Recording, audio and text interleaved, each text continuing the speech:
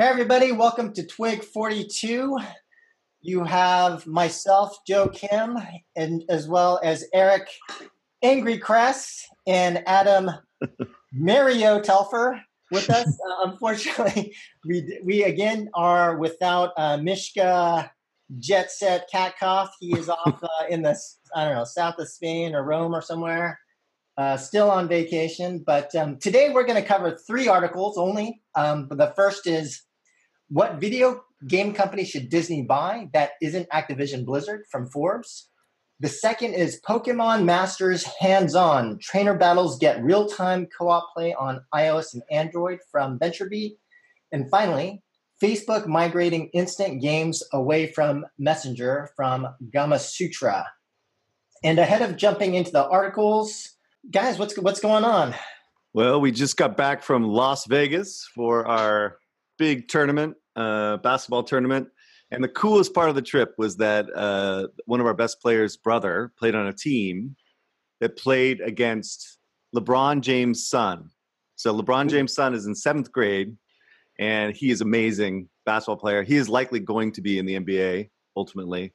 And they played against them, and they got their ass handed to them. But how cool is it to say that you actually played so competitively that you were playing with LeBron James' son, and LeBron is in the stands and he's doing dunks during halftime and all this other stuff. It's so cool, you know. And I said this before, probably, is that this basketball thing is probably one of the best things about being a parent for me so far. So it's really cool and fun to watch, and a really good environment, and really competitive and really fun. So that was my big weekend. Cool. So you actually watched LeBron do all those dunks? Because I saw it on YouTube. It was all over YouTube. Oh yeah. No, I didn't actually go to that particular game. We had a conflict because we had our own game, but we did have people that went that were part of Bay City, and it was amazing. I mean, there were tons of people in the crowd, and they have this guy. Literally, he's in 7th grade. The dude is like 6'10", right? He's taller than LeBron. Right? He's in 7th grade. It is nutty, dude. Like it is a completely different animal altogether. So their biggest guy was like 6'5", so they had no chance. So, but again, 7th grade basketball. Anything interesting on your side? Not too much interesting on my side. I'm headed to Toronto, to Canada on Wednesday, so I'm looking forward to my vacation. Not as exciting as south of Spain. But no, I'm looking forward to go to a cabin in the woods and not touch the internet for a while. Just play on my Switch. Right. Yeah. And then a couple of updates. We did have a few comments with respect to the previous Twig episode when we talked about PUBG Mobile, and a couple of points from Damian Kim from Facebook is that Google Play actually in China only has 1% share, but is otherwise irrelevant. And there are probably 4 to 5 other major stores in China. And, these are all basically sort of mobile device manufacturers, telcos, but the biggest store is owned by Tencent. So it kind of makes sense how in China, Tencent is able to push PUBG Mobile. And he also did confirm that PUBG Mobile is developed and operated by Tencent and not Bluehole. So just kind of some comments about that. And I also wanted to just, a little more self-promotion, but Adam, myself, and Jeff Witt, we did a video deconstructing AFK Arena. So if any of you guys are interested in AFK Arena, by the time you guys are listening to this, I'll have published that video on YouTube. So just check out Game Makers on YouTube. And finally, a quick news flash, but there was a blog post released by Superdata, and that talked about Teamfight Tactics and how Teamfight Tactics actually beat out Fortnite for top viewership after sort of continued hype and online competitions from what's called Twitch Rivals. And so for the period of July 15th through 21st, Teamfight Tactics actually did become sort of number 1 on Twitch, although just checking the recent numbers, it's now, however, back to 3rd behind Fortnite and League of Legends. So, Eric, did you have a couple of comments on that? No, I just my thing with this is that Twitch viewership does not mean revenue, right? So Teamfight Tactics and those type of games are really not generating a lot of revenue. Popularity is one thing, but like it's important for them to figure out the monetization design, which I don't think they figured out yet on any of these games for that matter, but I'll defer to Adam. Yeah, I think we've covered it in the previous twigs, where so far, at least on the mobile side, when we can actually look at the revenue, it looks pretty stark in terms of how much revenue each one of these games is making on a per player basis. And it looks like it's mostly restricted just to cosmetics, which I think makes sense while it's still in this land grab situation. But at the same time, the just cosmetics in this kind of chessboard-like cosmetic setting might not generate enough revenue. Right. So should we jump into the first article, Eric? Sure. This is an article by Paul Tassi. It says, what video game company should buy Disney? Should Disney buy? And that isn't Activision Blizzard. So basically, Paul Tassi is a writer for Forbes, and he kind of focuses on the video game space. I actually find his stuff pretty good. Sometimes, though, I think in this case, he tackles subjects that are a little bit out of his wheelhouse.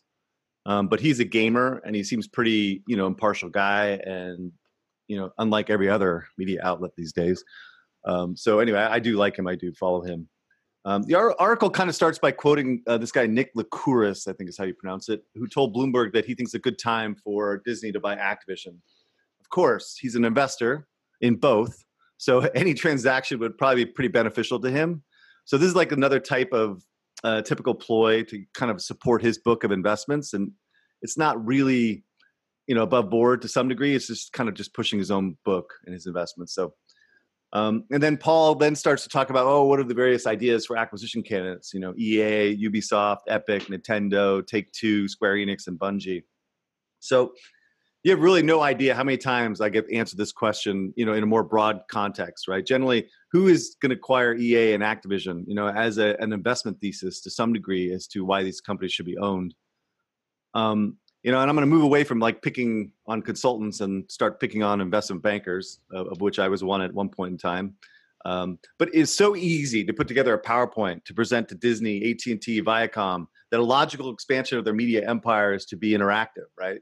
I mean, an undergrad could put together a presentation together in 30 minutes, and I'm sure that Goldman and Morgan Stanley, build 120-page decks on a regular basis, about the strategic value, the size of the market, the synergies of owning interactive, but the realities of it and the uniqueness of the business make it a very challenging exercise for a big media conglomerate to own and be successful with interactive.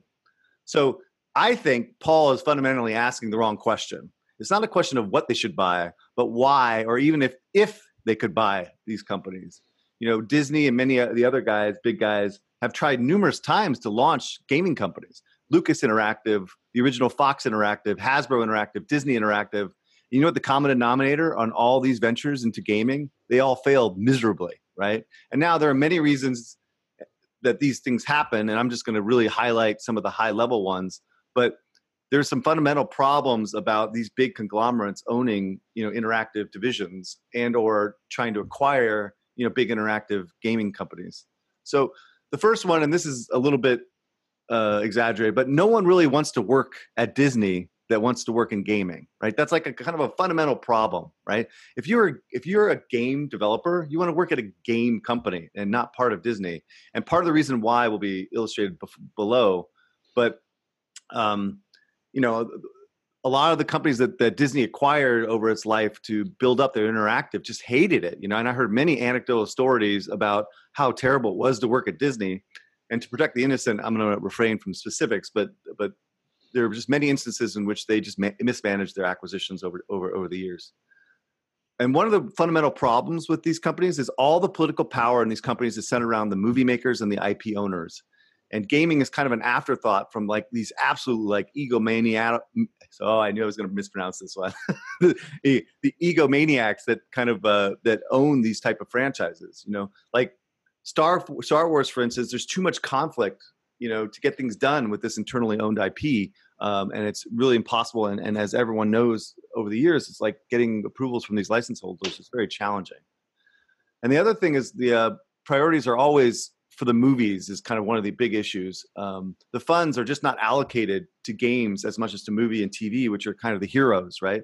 And the big example of this is Lucas. And I'm not going to go into this too much, but fundamentally, Lucas basically saw the success of Call of Duty. This is anecdotal, obviously. Lucas saw the success of Call of Duty and says, we got to make a game like that, right? Which is a valid strategy, no doubt. But the amount of money that's required to build a game like that is in the stratosphere. So you give them the budget of some $50 million or something, and they keep and you give them 2 years to do it, which is never happens because you have to build up the team, et cetera, et cetera. And so what Lucas kept doing is pulling money away over those years to build this. Oh my God, what was the game called? But anyway, the point is because new projects come up on the TV side, they keep divesting away from the games. Oh, Force Unleashed. Sorry, this is the Force Unleashed saga, right? And so they kept pulling money away, and then they get delayed, and then they get frustrated, and then the priorities are just never there. And so it was a disaster from the get-go. Even though they actually created a great game, if they had like 6 more months of polish, that game would have been just phenomenal, right? And the sequel was even worse because they just didn't invest the money and time in making that game. The fourth reason is that game companies are fiercely independent. They don't want to be part of a broader org because they think a lot of the value associated with how games are developed, will be obliterated by going to these big companies. So I remember back in the 90s or in 2000 when I worked with Larry Probst, he said, "Over my dead body, will we be acquired by a big company?" Right? Because that will destroy me. And Larry is still chairman of the board at EA, right? And so I don't think all these companies have this kind of fierce independence, but the majority of them I think do. And I get the last reason. This may be somewhat controversial, but there's very, very many exceptions to this rule. But fundamentally, it's very challenging to apply movie, book, TV license to interactive. I don't think there have been some success stories, but most of the biggest games in the industry, like Call of Duty, and all of Sony's properties, for instance, are new IPs, and they're specifically geared to that platform. So this kind of speaks to more of the risks of building games around big media IP and how challenging that can be from the consumer. So generally, most of the studios, with the exception of Warner Brothers, have pretty much abandoned aspirations of having an interactive as in their arsenal of entertainment. We see Fox giving it a second try, but it's likely going to be sold. And NBC has some aspirations, but I don't think that will ever be successful. So they basically all have set up like licensing teams to license their big IPs to the best strategic fits for whatever platform they're going after. Warner Brothers seems to be a bit of a hybrid, with internal teams and licensing. And again, on the surface, they seem to be doing pretty well. And they also have hired some pretty big folks from the industry to help lead their effort. And I don't mean Adam. Thanks, Eric. So what the other companies? So what about the other companies? So EA, I think, is fiercely independent. Ubisoft is French and therefore impossible to acquire given government approval requirements and other rules. Epic is owned by Tencent, so that's a no. Square and Nintendo are Japanese, so it's also impossible to give them the same reasons as Ubisoft. There's Bungie. There's no effing way they're going to give up their freedom after their experience with their previous overlord. And also they have a big direct investment from NetEase. So all the ones that he mentioned are just the majority of the ones that Paul mentions are just completely not possible, right? So it wasn't really a well thought out piece in my estimation, right? So that leaves Take-Two and Activision, and I don't really think Activision provides any real benefit or breadth of content. And again, maybe the sixth reason that I should have mentioned is that the biggest challenge too is that they have no extra teams to build games for their next media overlord, right? So Disney or whatever else. So it's like they are very limited in their teams and their ability to actually execute against any IPs outside of what they're already doing, And then again, Take-Two, I don't think they're that as broad and not as interesting to these big conglomerates. And again, they just to put this point home is that they are part of the strategy and the synergy that any of these investment banker douches want to put together is that you acquire the interactive studios and they leverage the licenses and IPs that in your stable and build games and experiences directly rather than licensing out. Again, the fundamental problem is that all these studios are optimized against a very small, limited SKU plan, and they don't have extra teams that they can just allocate towards Star Wars or allocate towards, Harry Potter or whatever. And so there is no real synergy there, right? They're not going to like EA is not going to take their Madden team and put them on a Star Wars game, right? They need that extra capacity, which they just don't have anymore. It just doesn't work. Ubisoft is probably an exception to that rule because they probably do have enough teams in order to do that. But anyway, they're not for sale. So anyway, I think this has kind of led everyone to have the same strategy, right? Is that basically these big IP holders are all setting up their own like licensing arms and licensing content to the highest bidder, and doing it in a way that's smart and sometimes in a way that's not so smart, but that's a whole other issue. And this takes the risk of game development kind of out of the picture, right? Because they're just getting minimum guarantees for all these different projects, and they don't have to worry about games that can't come to fruition or are unsuccessful. And I think that's probably the approach we're going to go going forward. So the answer to all my investment guys who ask me this question is, I don't think any of these big guys are talking about acquiring EA or Activision or any of these other big studios. I just think there's way too much inherent risk on acquiring these studios, and no one really wants to work for Disney that works in interactive. So what do you think, Mr. Adam? You're so hot and cold on me. Man, you gotta swim in your lane, dude. 1 week you love me, next week just ripping me apart. All right. Yeah, I have to tread lightly here just because I work for WB and I can't really discuss a lot when it comes to like entertainment stuff. I think I can really get into trouble in terms of the PR and the legal whip. But overall, my feedback is this article I agree with Eric a lot in terms of it.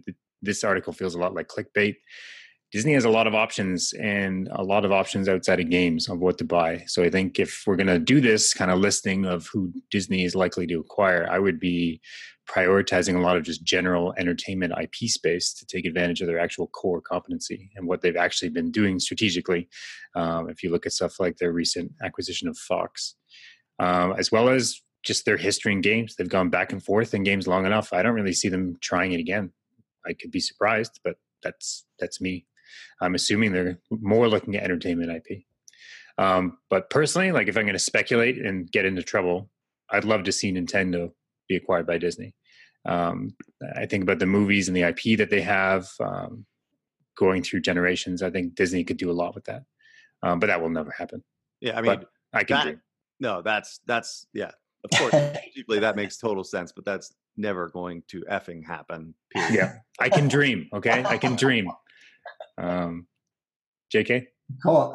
For me, I'll have to agree with Eric that Disney doesn't really add anything to the gaming side. In fact, it's probably negative. And they've been moving away from game publishing and sort of, what Eric is calling interactive for a reason.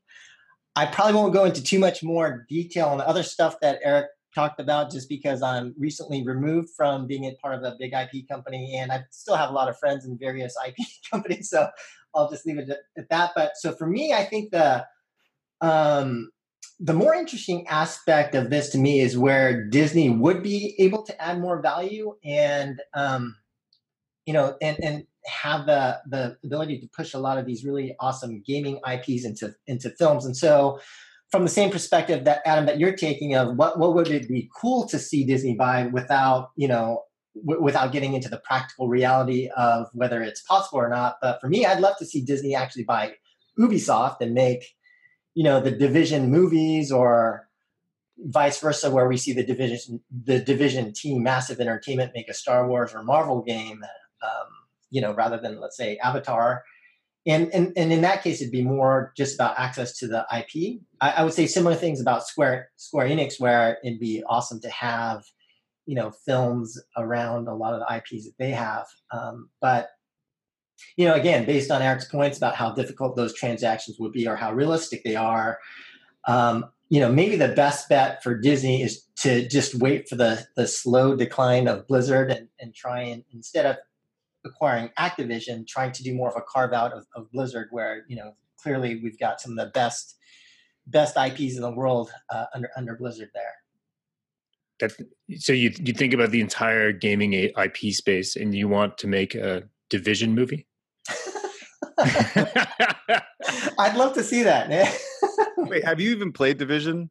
I've watched the trailers and I bought the book, so I've actually been reading the stories.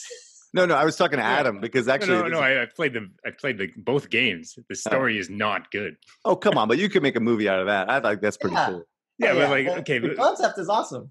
But okay, that is not the best gaming IP for a movie, right? Like, think of God of War. Okay, like that's already sizably better than Division, post-apocalyptic, and plus, like Disney making a Division movie. Yeah, that's no, true. okay. But anyway, to close this thing out, right? Iger, in a conference call with investors a few quarters ago, I don't know exactly when, he basically was asked this question. I mean, is there a strategy in which you want to acquire gaming companies? And Iger said, no, we're happy with our licensing program as it is. We're not interested in expanding into interactive. I mean, that was kind of the little gist of it, is what he's saying. So again, this article, you're right. I think it is kind of clickbait, right? It's just basically just throw something out there. I don't like it so much. It's kind of misinformation. So anyway, let's move on to the next one. All right. Article 2, Pokemon Masters hands-on. Trainer battles get real-time co-op play on iOS and Android. And basically what the situation here is that DNA has been working on Pokemon Masters for a long time. And more info as well as gameplay information has now been revealed. And so we now know that the title will be coming out this summer on both iOS and Android. And just a little bit more background in terms of DNA. They do have previous experience with other Nintendo licensed titles such as Super Mario Run, Fire Emblem Heroes, and Animal Crossing Pocket Camp. And just to give the audience a little bit more context in terms of the performance of those games, just pulling some numbers from Sensor Tower, we know that Super Mario Run has done incredibly well from a downloads perspective with about 223 million downloads life to date, and 51 million in net revenue. Fire Emblem Heroes has done about 16 million downloads, but on the revenue side has done significantly better with 415 million in net revenue, again, according to Sensor Tower estimates. And then Animal Crossing has done 30 million downloads and 69 million in net revenue. Interestingly, as I was looking at the data for these games, just looking at Fire Emblem, it looks like the download volume is something like 3,000 to 5,000 per day against an over $26 in RP, or average revenue per install, whereas Sensor Tower calls it RPD, revenue per download. To me, that suggests there is likely little to no UA being done against Fire Emblem. So DNA guys, give me a call. I'll help find you guys a UA guy. Just let me know. But it definitely seems like there is some opportunity in terms of doing more user acquisition and marketing against that game. Also, DNA is currently working on Mario Kart Tour. But from a gameplay perspective, the way it's currently looking like is that there will be sync pairs in this game, which means a combo of a trainer and a Pokemon. And so you take this combo and you play with these combos, and that the game will likely have a pretty significant PvE single player campaign experience with currently about 13 chapters of content. And in terms of the co-op side, the article did mention real-time co-op play. What that's going to look like is it's going to be 3v3, but it'll be 3 players playing co-op against 3 computer-generated AI. And each player will control 3 sync pairs. So the way that it'll kind of play out is you'll have 9 trainers and 9 Pokemon per side. And finally, this game will be real-time and not turn-based. So that's basically the overview of what we know in terms of Pokemon Masters. Adam, what's your take? I know you're a big Nintendo fan, so I'm sure you've got a lot to say here. Yeah, as we've covered enough kind of Nintendo games in the past, I don't think we have a lot of confidence when it comes to Nintendo games coming out on mobile, even when it's included with Dana. Just because if I think about Super Mario Run, Animal Crossing, and Mario Kart Tour on that list, everything pretty much other than Fire Emblems doesn't really inspire a lot of confidence. And I think Mario Kart Tour is the one where I'm still very, very hesitant on that design and that economy. But I'm also assuming that this is going through the Pokemon company, not through Nintendo, right? Because this is Pokemon's IP. So like Pokemon Go, I wouldn't see this as a direct to actual Nintendo's financials.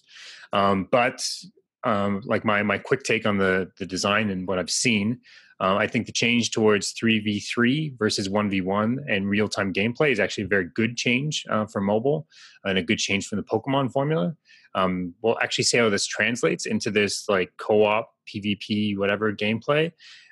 just because I think 9 Pokemon per side, all running in real time, that can be quite chaotic.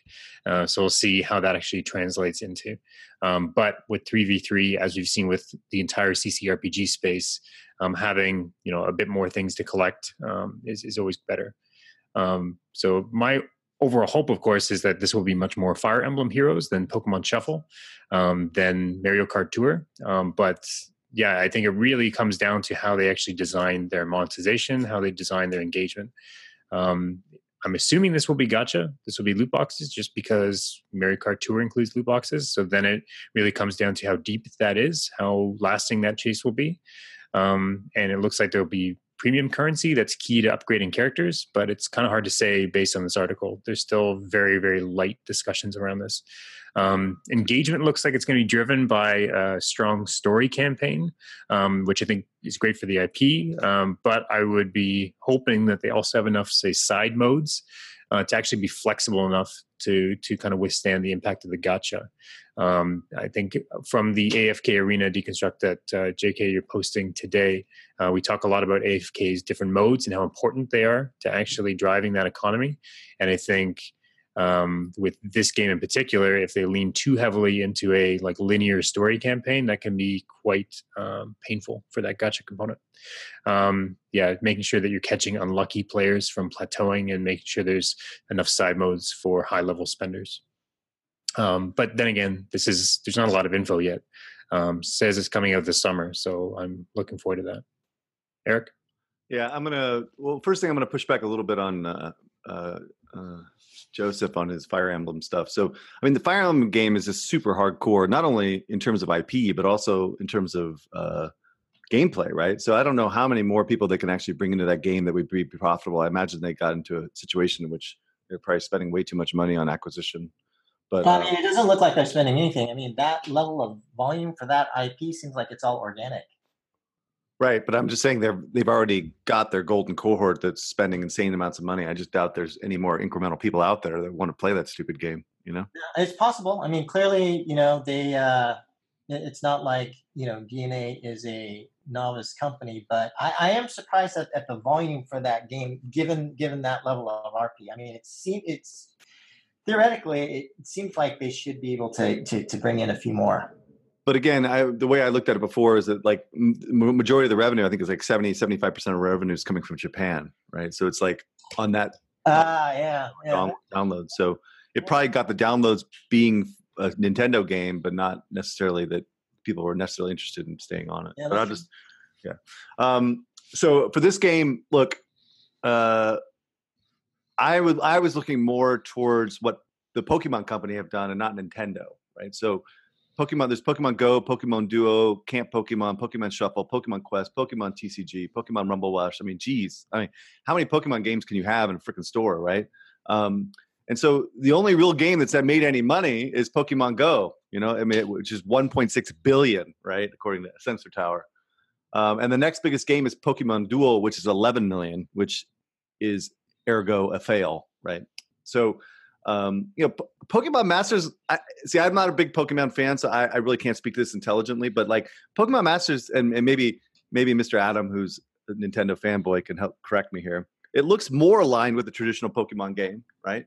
But I kind of have to speculate here a little bit that they may be unwilling to put the classic Pokemon style games on mobile phones. With Pokemon is coming on the Switch this holiday, they may have some restrictions here, I don't really know for sure. But why wouldn't you put a 3DS style Pokemon game on mobile, right? It should seem to work, right? Maybe Nintendo won't allow it, that only the traditional Pokemon game can be played on Nintendo's platform, but I'm not sure. But if perhaps, they designed a Pokemon style, traditional style Pokemon game from 3DS with more deep monetization models, that maybe they can, build something that scales, right? And not have 10 games on the store that don't make any money, but I don't know. I got a feeling that there is some restriction here, but I'm not quite sure.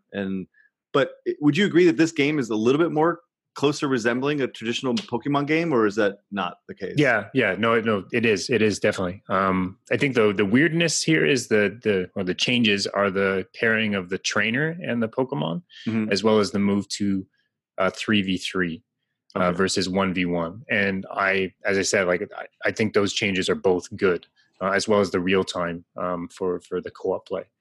So I think those changes are good. My sense is like anybody who's trying to do Pokemon like as that core concept and trying to launch it as a mobile game, right? Like that's a premium game. I don't know how you actually build an effective monetization model. I think Big Pixel actually did that a while back with Pocket Mortys, with the Rick and Morty Right. IP. I know it's different. It's very different situation, but that's very, very difficult to monetize. And I would say this is a better fit for the IP and a better economy for the IP. Okay, that's good to know. Yeah, when I first saw this game, I'm like, holy, this is something that might take off, because the other games just don't. Like the TCG is the worst, right? Like no one plays the card game. But it could be great. I think that's more of an execution problem, right? Like that's just dude. Pokemon TCG is like the rules. It's complicated, right? That's not a casual game. The concept of a kind of Pokemon battle game, card battle game makes sense. Like there's a successful product on the market.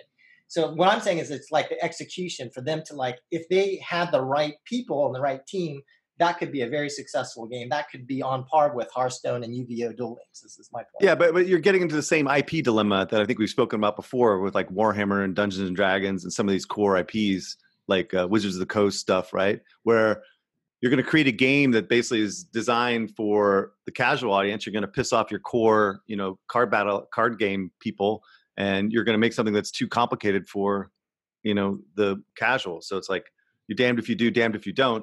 And so like, yeah, you're right. If they could create something like a Hearthstone with Pokemon, sure, but that's never going to happen, right? Because it could if they got the right team. No, I know it should, it could, but the reality is that Pokemon is Pokemon, right? The rule sets are already set and established, and so you'll piss off your core Pokemon fans if you start dumbing it down, right? Anyway, whatever. This is a whole other issue about IP that people don't seem to keep in mind. Although I did talk to the Wizards of the Coast guy, and he's like, "Yeah, you don't know what you're talking about." What else is he going to say, right? We've dealt with this issue when I was at EA, when I was at Kabam, like always, right? Warhammer, what a great license, but it is so hardcore, that license, that it's impossible to leverage, right? And there's not been really one successful Warhammer game, I think, primarily for that reason. And the RTS was probably the most successful because you can actually build that core game for the core audience and they'll accept it. But every other execution has been kind of flawed, right? Anyway, that's a whole other thing. All right, next one. Yeah. So I'm taking this one. Facebook migrating instant games away from Messenger. This article was written by Gamasutra, but I think it was also posted across the internet, also in things like Pocket Gamer. The summary of this is that Facebook is in the process of moving instant games, the chat-based games from Messenger, actually away from the Messenger client and moving them to a games tab within Facebook to create a more central gaming experience. The effort is to actually simplify Messenger, and this has actually been going on for quite a while, just because Facebook is actually noticing people are jumping off of Messenger for simpler chat apps that focus less on, say, chatting with games and chatting with companies, and more actually engaging with your friends. The big read here, though, is that Facebook is effectively removing instant games by moving it away from Messenger. This is the ecosystem is actually meant to actually drive engagement within. The whole point of chat apps is to, of course, have it within the chat app. And instant games market overall seems like it's pretty much dead. This hits close to home for me because I actually started up a company about 2 years ago called Chatterbox Games, which focused on Facebook Instant and chat apps. So yeah, I was definitely pitching within this area. I felt like there was some potential here for some disruption in the mobile space. At the time, there was a lot of promise with the platform. With a few curated titles, they actually showed a lot of growth. There was some pretty multi-million MAU numbers, growth numbers, organic numbers in the tens of thousands. Just a lot of early problems with kind of figuring out retention and waiting on Facebook to actually figure out how to open up in-app purchases and user acquisition. So kind of common early signs that of platform growth, getting the kinks out. But chat gaming overall seemed like a natural evolution of mobile gaming. We're moving games towards where engagement of players actually has moved to, where players are spending a lot less time downloading new mobile games and actually spending a lot more time within these chat apps. So, of course, nice signals. The chat ecosystems now were in the billions of MAU, which was actually equivalent to kind of early day Facebook gaming and, of course, early day mobile. As well as kind of those east to west trends. So things like rise of WeChat as the platform for apps in China, that people would actually rather use their chat app to actually get things done and engage with friends. So these were all the signals. That was a great pitch, but it also made some pretty big assumptions. First being that Facebook would actually learn from its bumps from launching that original Facebook gaming, Facebook social. And that Facebook can actually find a way to play nice with Google and Apple, just because they're actually launching an app store within the app stores. In both of these cases, the assumptions were actually wrong. On the first side, actually playing nice with Google and Apple, this was actually clearly an issue right from the start. Many of the reasons why things like in-app purchasing and user acquisition was so slow was things like Apple putting a lot of restrictions on Facebook about what it could and what it couldn't do. So in the case of things like in-app purchasing, this was actually a major problem. I think it only really rolled out on Google. I'm not even sure if it rolled out on Apple, but it actually went to the point that Facebook actually wouldn't take any cut from in-app purchases because of the 30% cut coming from Apple and Google were already baked in. On top of this, Facebook couldn't adjust their storefront on iOS to actually make it into an actual app store. It needed to stay just a list on iOS, which was actually quite surprising. This actually really escalated the discoverability problems dramatically. It just meant that the market actually turned into a winner-takes-all kind of marketplace very, very quickly, which you think about mobile in about those early years within mobile from, say, 2008 to 2010, and just how quickly those ranks were changing. And how much, say, quality really, really mattered. And here it was very much an early movers market. In terms of learning from their mistakes, Facebook made a big mistake when they actually opened up the platform too early before it actually made it into a viable platform. So I think it was March 2018 or 2018 when they actually opened up the platform so that anyone could submit and play games on the platform. And there was already signs that retention, of course, was still a major issue. And that actually being high on the App Store or on their list was actually very, very important for your retention, since you actually couldn't install your games. So the only way that players could find your games or come back to your games was to use that list, which meant that the platform was still pretty weak at driving that retention. Regardless, they actually opened up those floodgates and waves of titles came in with no curation, and that just burned too many developers. Especially larger developers. Any larger devs testing out the space quickly divested, and even the leaders in the space actually moved on to new platforms rather than doubling down on the market. So overall, the Facebook Instant Market since then has kind of struggled to rebuild that confidence in serious developers, and the few pubs that have managed to make some money, that would be like FRVR, Game Closure with Everwing, Soft Games. But as Facebook backs away from instant games, these HTML5 developers will actually have to find new platforms to work. So this story really kind of marks the death of instant games. And of course, major questions about chat gaming, HTML5 gaming in the West in general. Well, I think you've kind of covered it all. Funny thing is, I investigated this like 6 months ago because I think someone was asking me about this.